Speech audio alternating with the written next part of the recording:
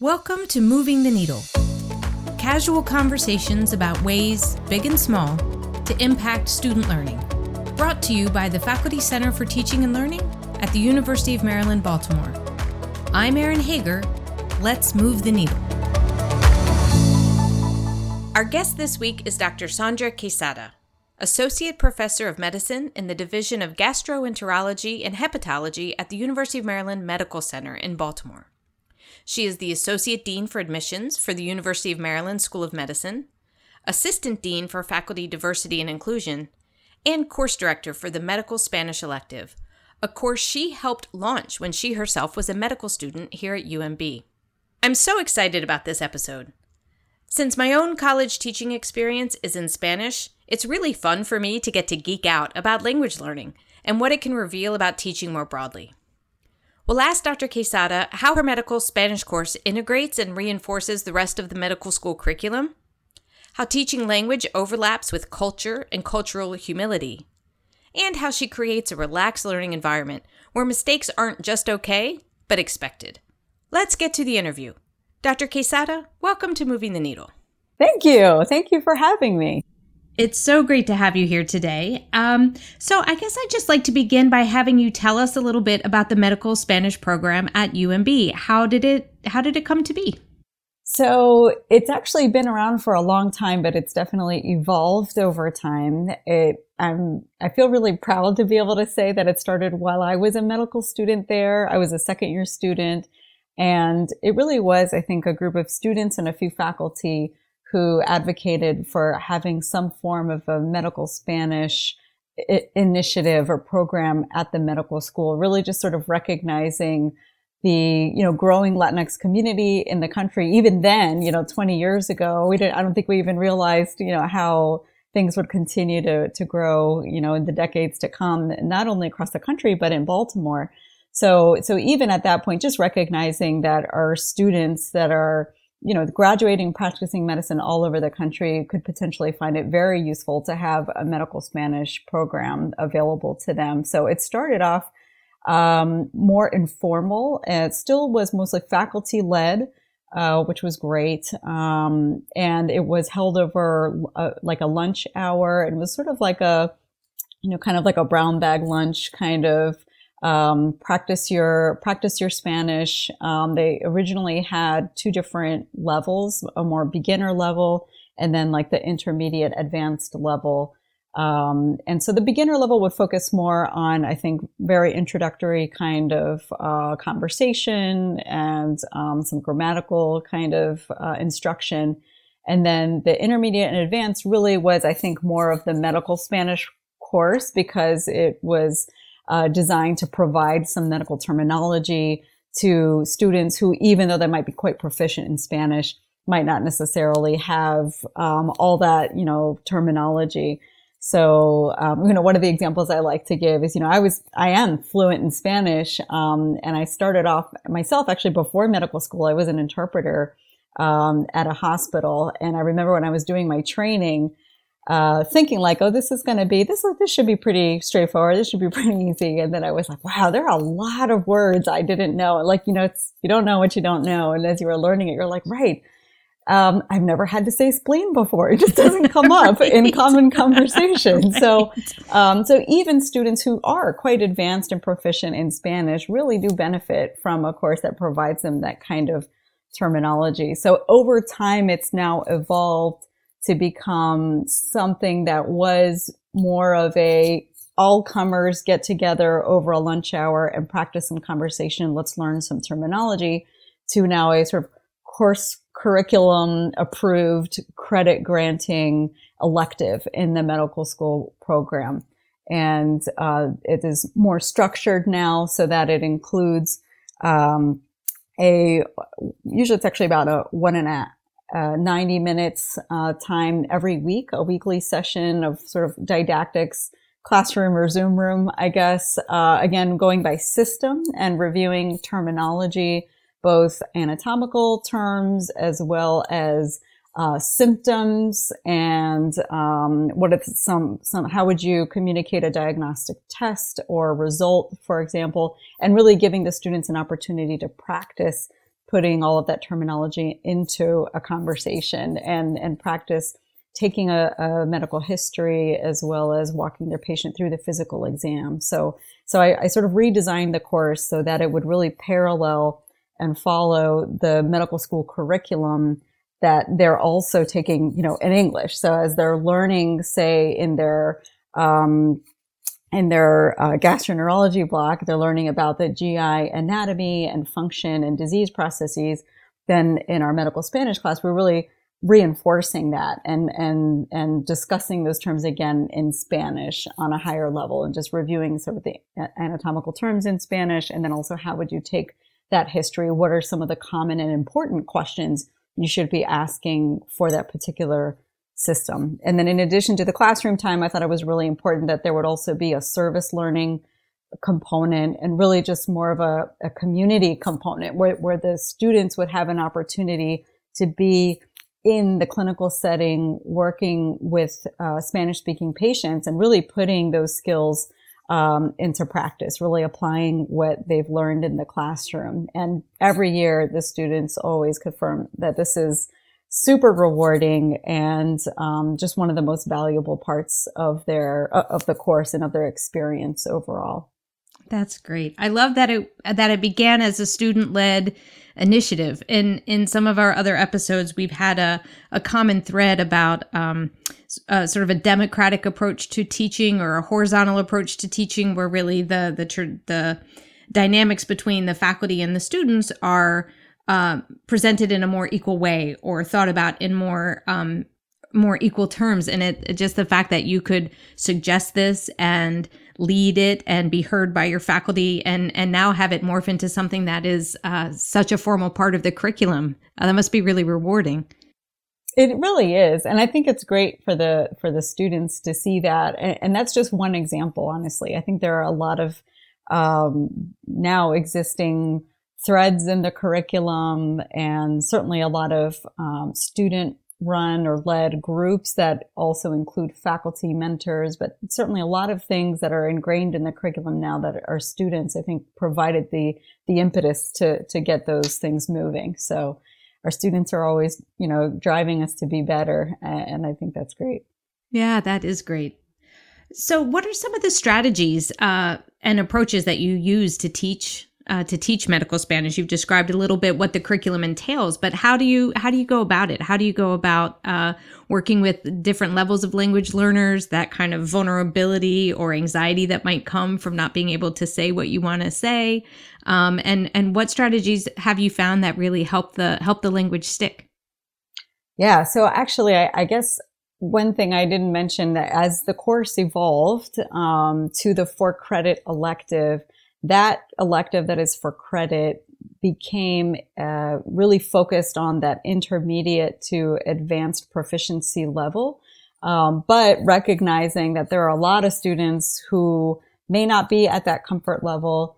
And sometimes even because there is such a huge interest that we couldn't always accommodate all the students that wanted to participate, that we also have actually what I call the sister student run course of medical Spanish, that my own students who've completed the full medical Spanish elective teach. And so it's, students teaching each other.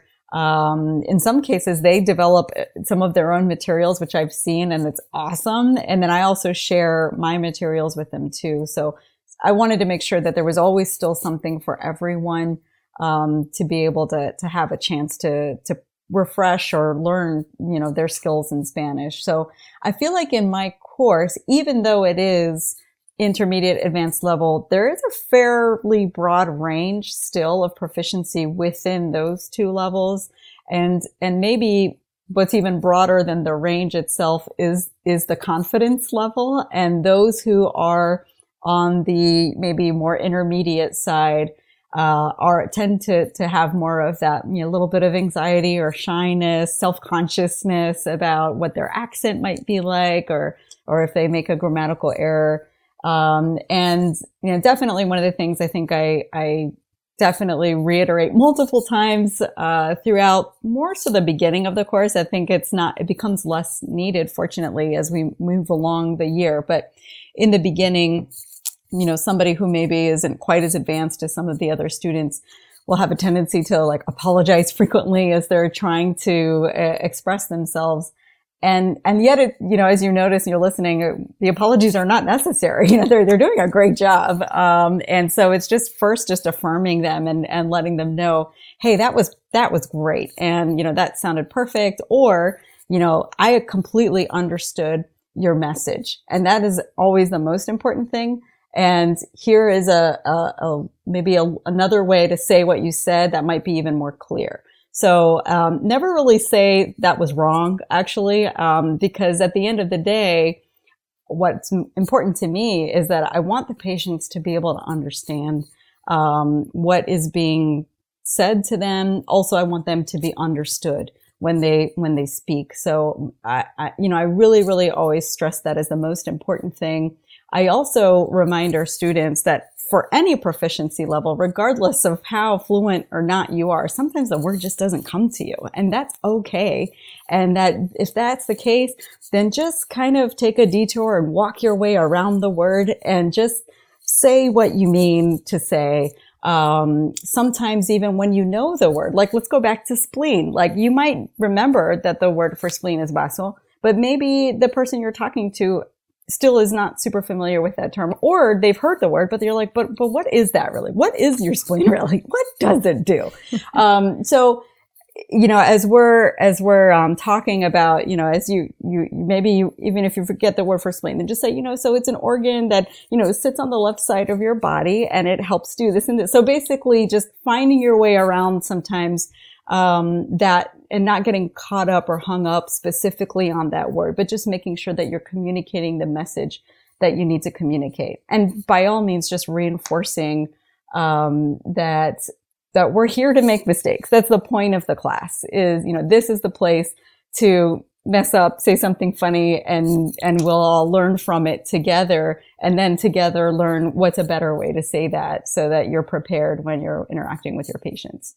Yeah, that's great. I don't know if I mentioned to you before, but my own teaching background is in Spanish. And even, in a non-medical context, that deer in the headlights look that students can give you when they're stuck on one word and, their whole sentence, their whole message was coming through and then they freeze on that one word.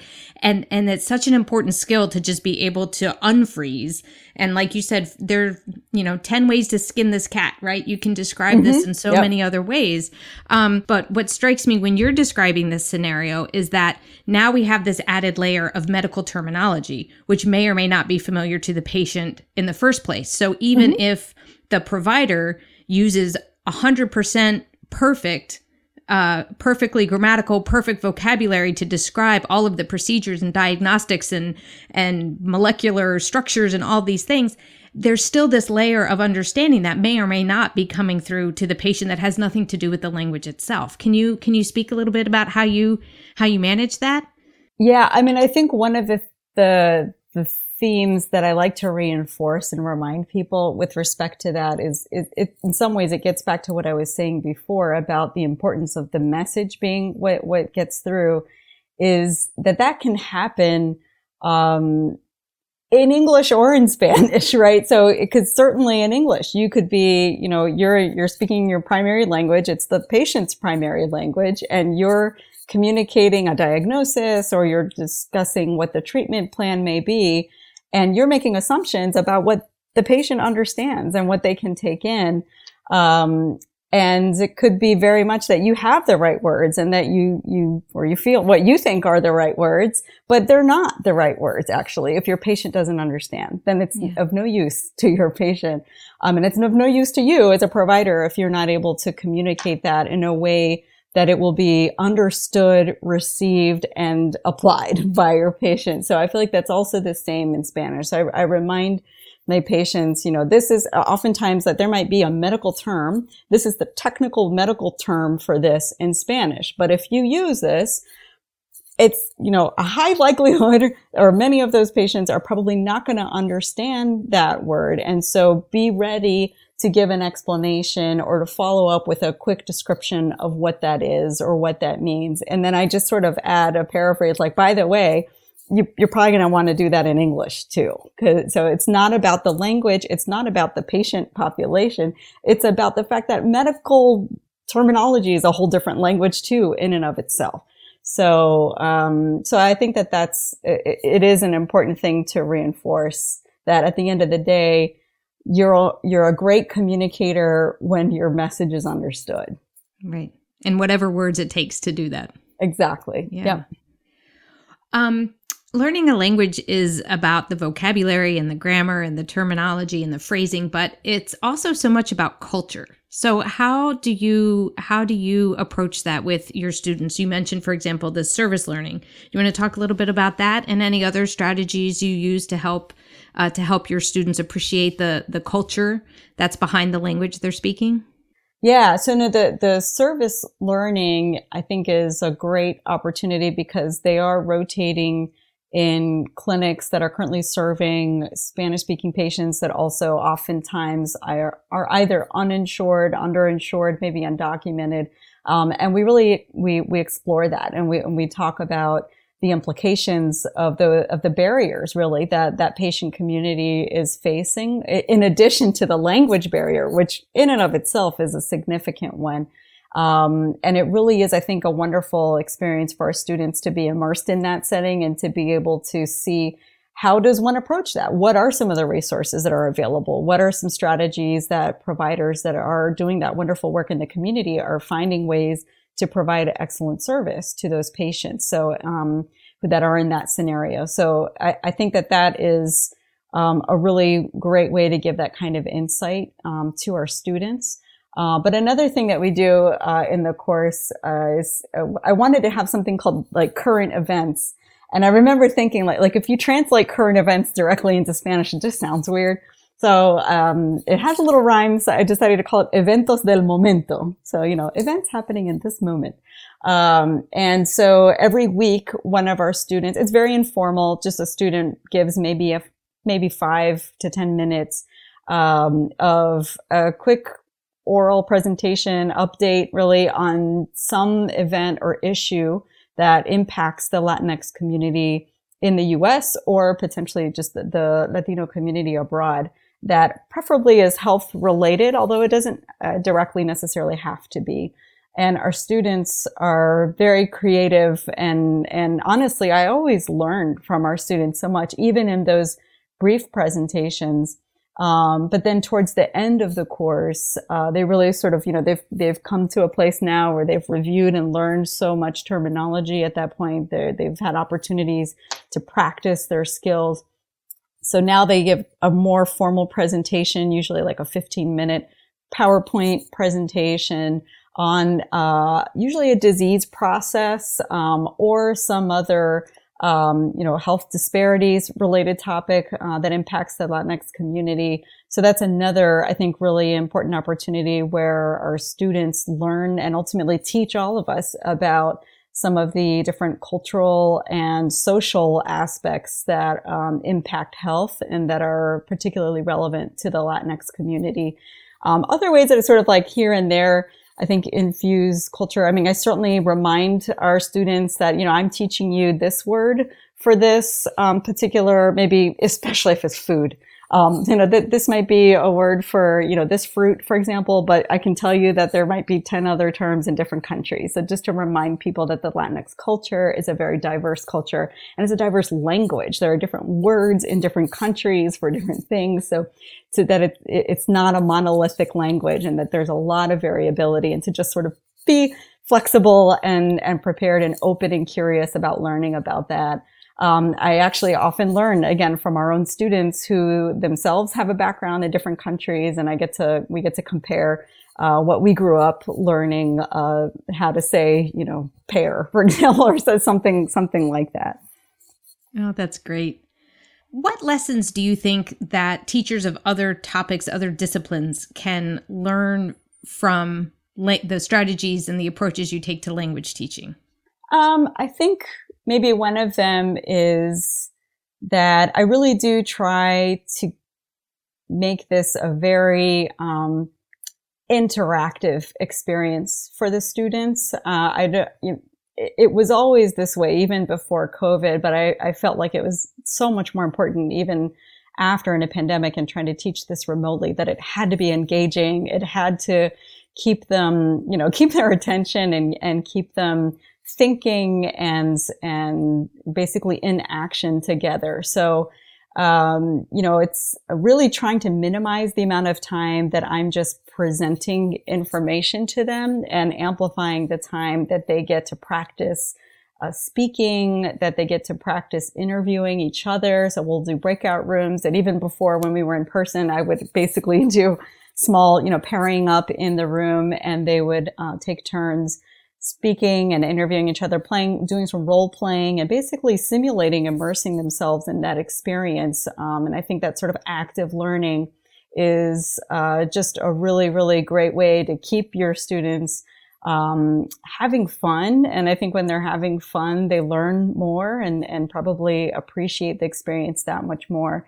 And then again, they're very much a part of the education process when they're presenting for us, and we all learn from each other. So I think it maybe just keeping things very, very interactive and really providing a lot of opportunities for the students to be teachers themselves in the process, I think is a pretty neat thing. The other I forgot to mention, another sort of interactive learning tool has been working with standardized patients, which I originally incorporated solely as an assessment tool at the end of their program.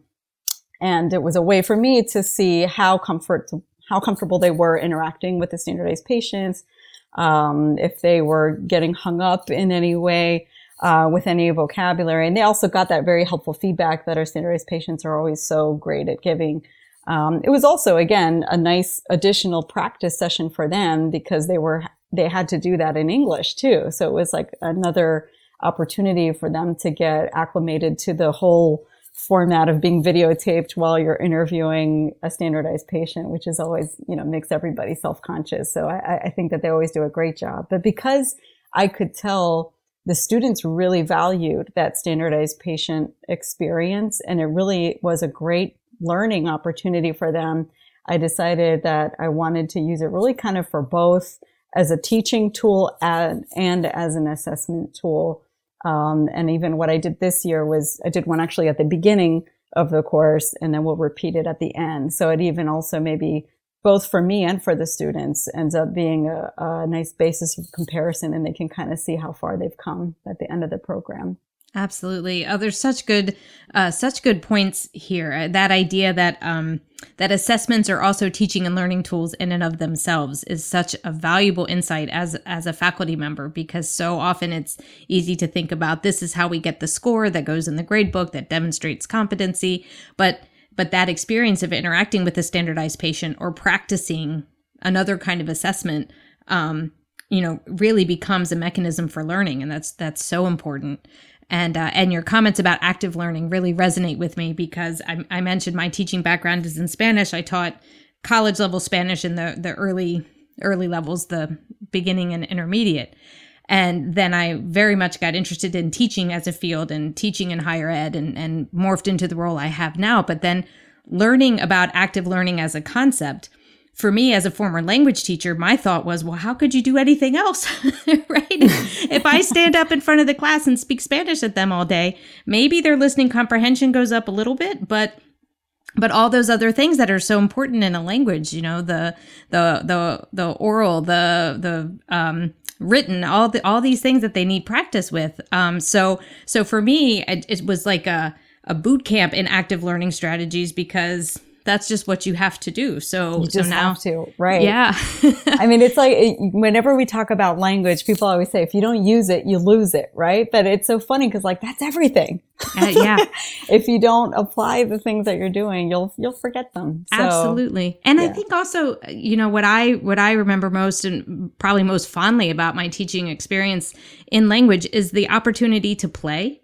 And to have a little bit of a lighter tone than maybe what they had in other courses that they were taking at the same time, and that we could get away with some playful things because they were reinforcing grammar concepts or vocabulary. So, for example, I would always take cartoons, and I'm dating myself, but I would have them on the overhead projector as they walked into the classroom. And so they could just come in and see like a little Mafalda from Argentina, and maybe it connected to what we were doing, or maybe it didn't, but it was just a nice way to kind of set the tone, to kind of create that space recognition of like, okay, now we're morphing into whatever you were doing before. Now we're morphing into Spanish time, and let's have a little fun. And it, there's certainly tricks you can do in other disciplines, but I felt like it gave me a little freedom to try some of those things, because I knew at the end it was also reinforcing what our objectives were. Absolutely. Actually, you reminded me of something that I did.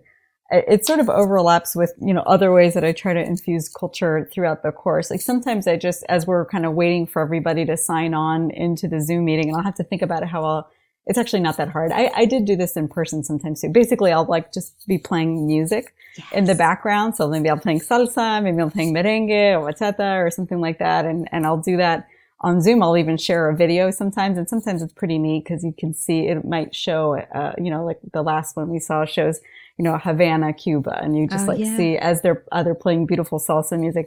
And, and then I'll ask them questions, like who does anybody know what rhythm that is or what kind of music that is? And did you recognize what city that was? So that's kind of fun. But one other thing I did, was I split up the group into two halves, and then I showed, and this was easier to do actually in breakout rooms than it is in person. I basically had to trust the one half of the room to just cover their eyes. But basically I would show them a painting. One painting was a Frida Kahlo painting, and then another one was a painting from Botero, who's a Colombian artist. So they each got, a minute or so to look at, observe, and sort of absorb it.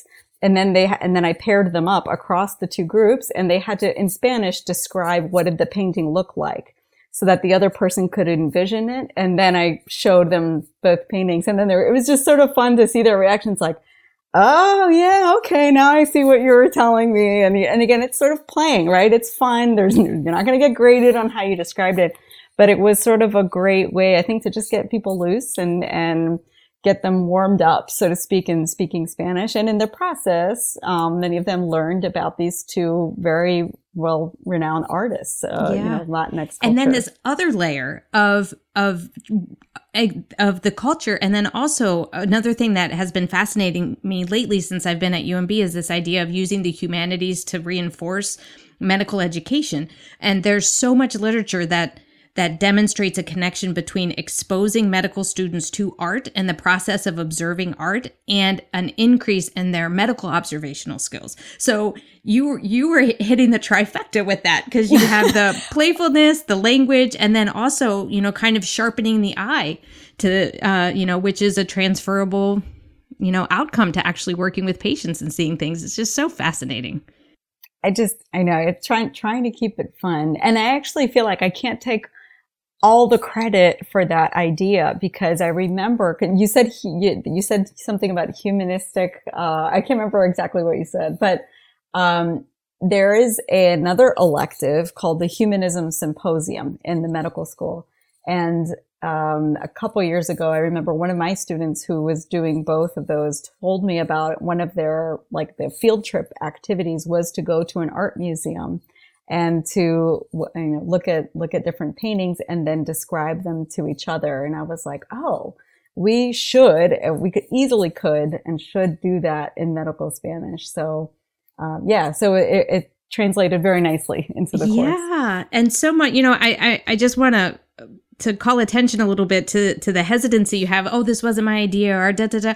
I think that so much about what we know about teaching is shared and it's communal. Yeah. And it needs to be. And it's tricky because of the nature of the way that we teach is kind of in our boxes, in our classrooms, or on our Zooms privately.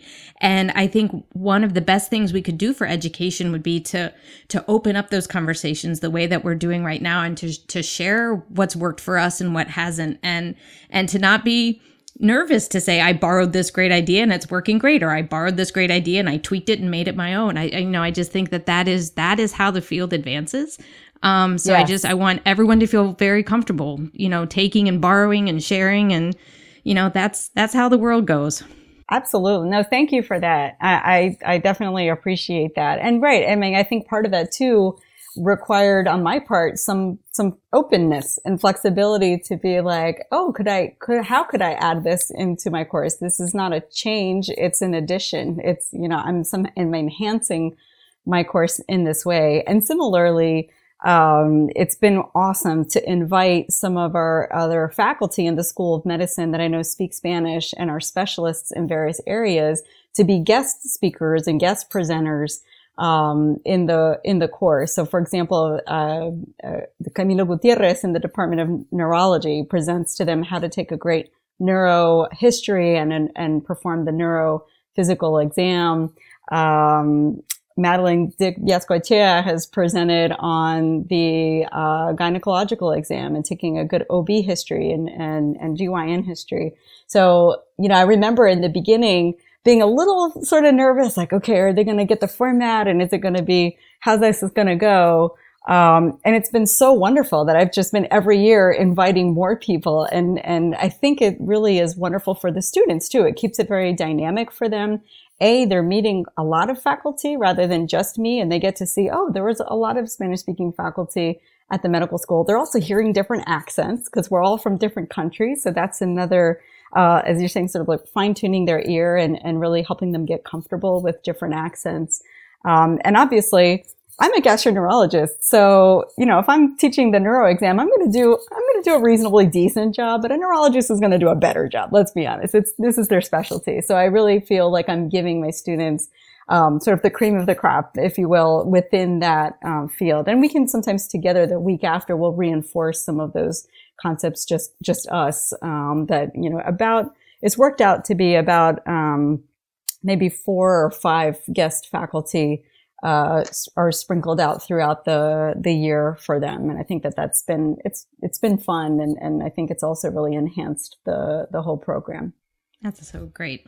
It is a vulnerable feeling to invite people into your classroom and I think that has a lot to do with how we viewed expertise in the past. And I think there's such power in saying, I could do this, but my colleague can do it better. And I think what's so exciting to me is that you're modeling that team-based mindset for these future healthcare providers to say, it's okay if you're not, you don't have the most expertise in this, but you're going to call in a colleague for a referral, and that's fine. Or you're going to bring in somebody to help. And it's all toward the greater good, which in your case is this learning experience, but it's also modeling how we could do this for the greater good of patient care Absolutely. So I think that's just so great. So is there anything on the horizon that you've seen or experienced, as you've developed this course or as you've, with your experience in the medical school, is there anything on the horizon that you think could really move the needle, either in the teaching of medical Spanish or in the teaching of medicine in general? So I definitely think that for the teaching of medical Spanish, I guess maybe I'll start first like on a national level and then locally at our institution. I'm really grateful and fortunate. I get to serve on a national committee or task force for medical Spanish, actually, because one thing that we've all learned, just meeting each other at different conferences, and then certainly we've certainly confirmed it now being on the committee, is that, if there are 100 different medical Spanish institutions rather that are teaching medical Spanish, that the program is different at every institution. There really isn't any standardization about what makes a good medical Spanish course and what should be, for example, recognized for credit, or just in general. I think, again, for two reasons. One is making sure that the student is really getting the best high quality experience, but also, what are the expectations for what students can do that have completed that course, and how does that ultimately impact patient care?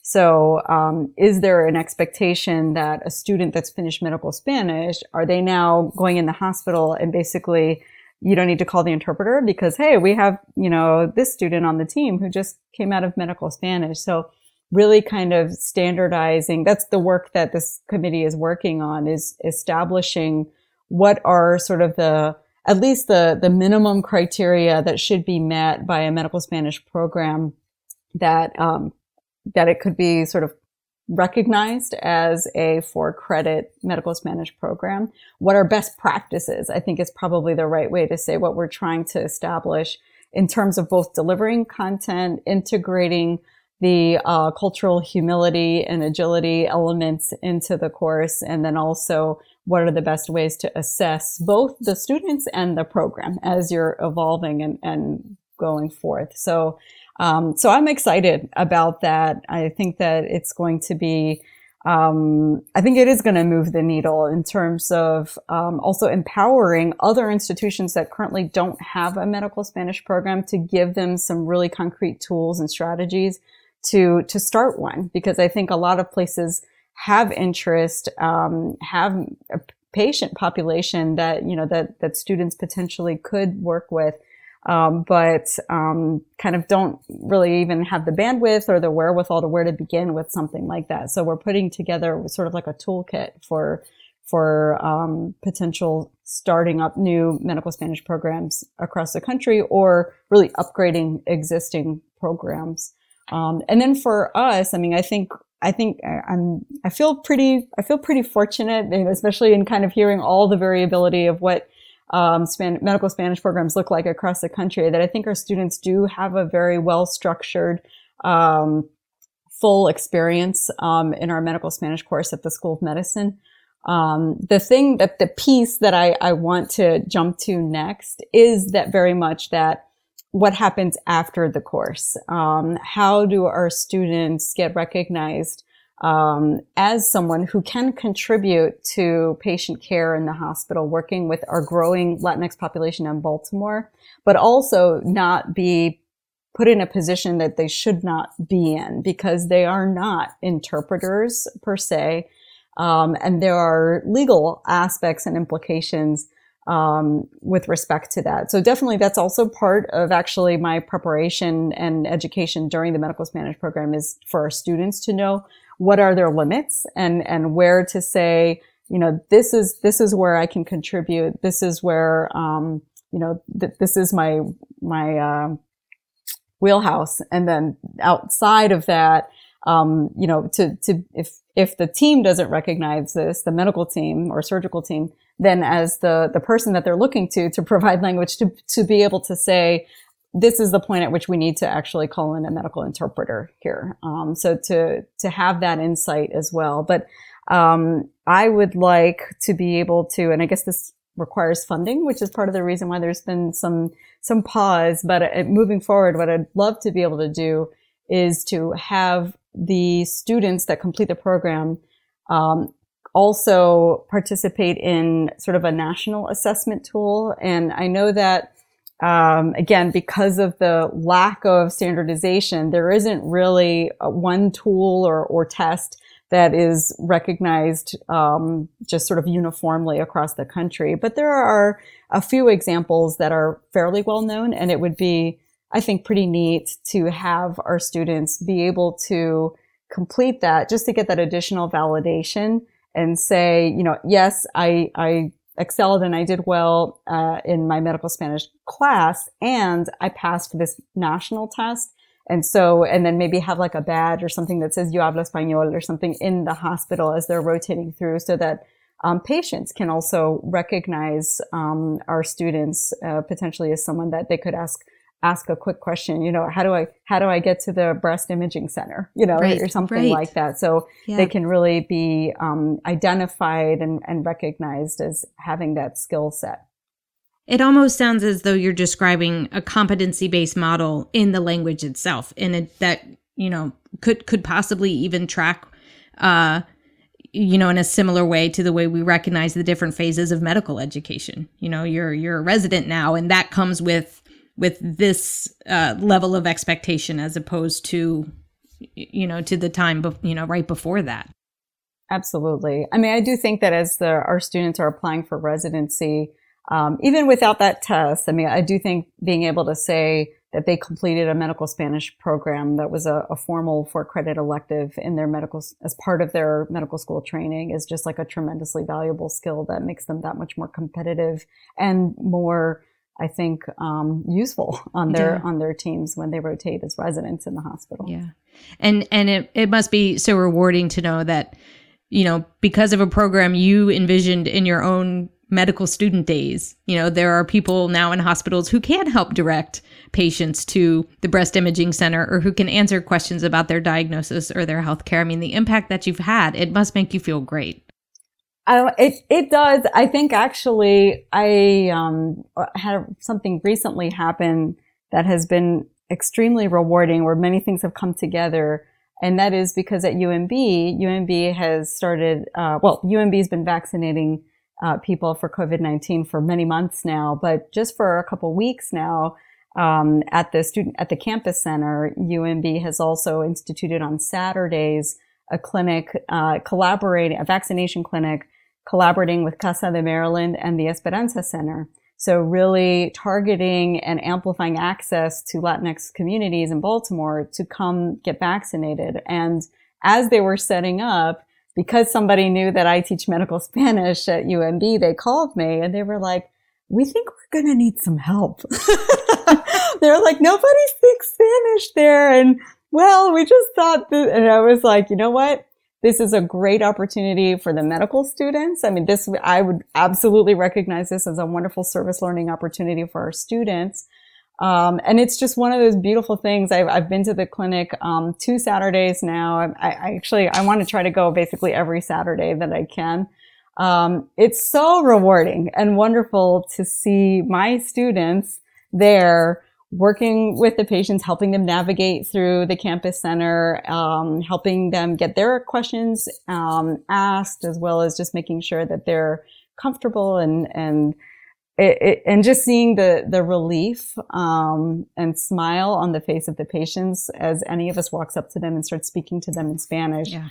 We've gotten awesome feedback from Casa and from the Esperanza Center, just that the patients said that they felt very welcome, they felt very comfortable.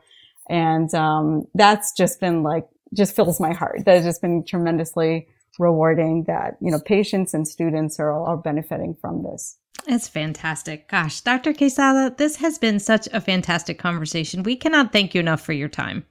Well, thank you so much for having me. This was so much fun.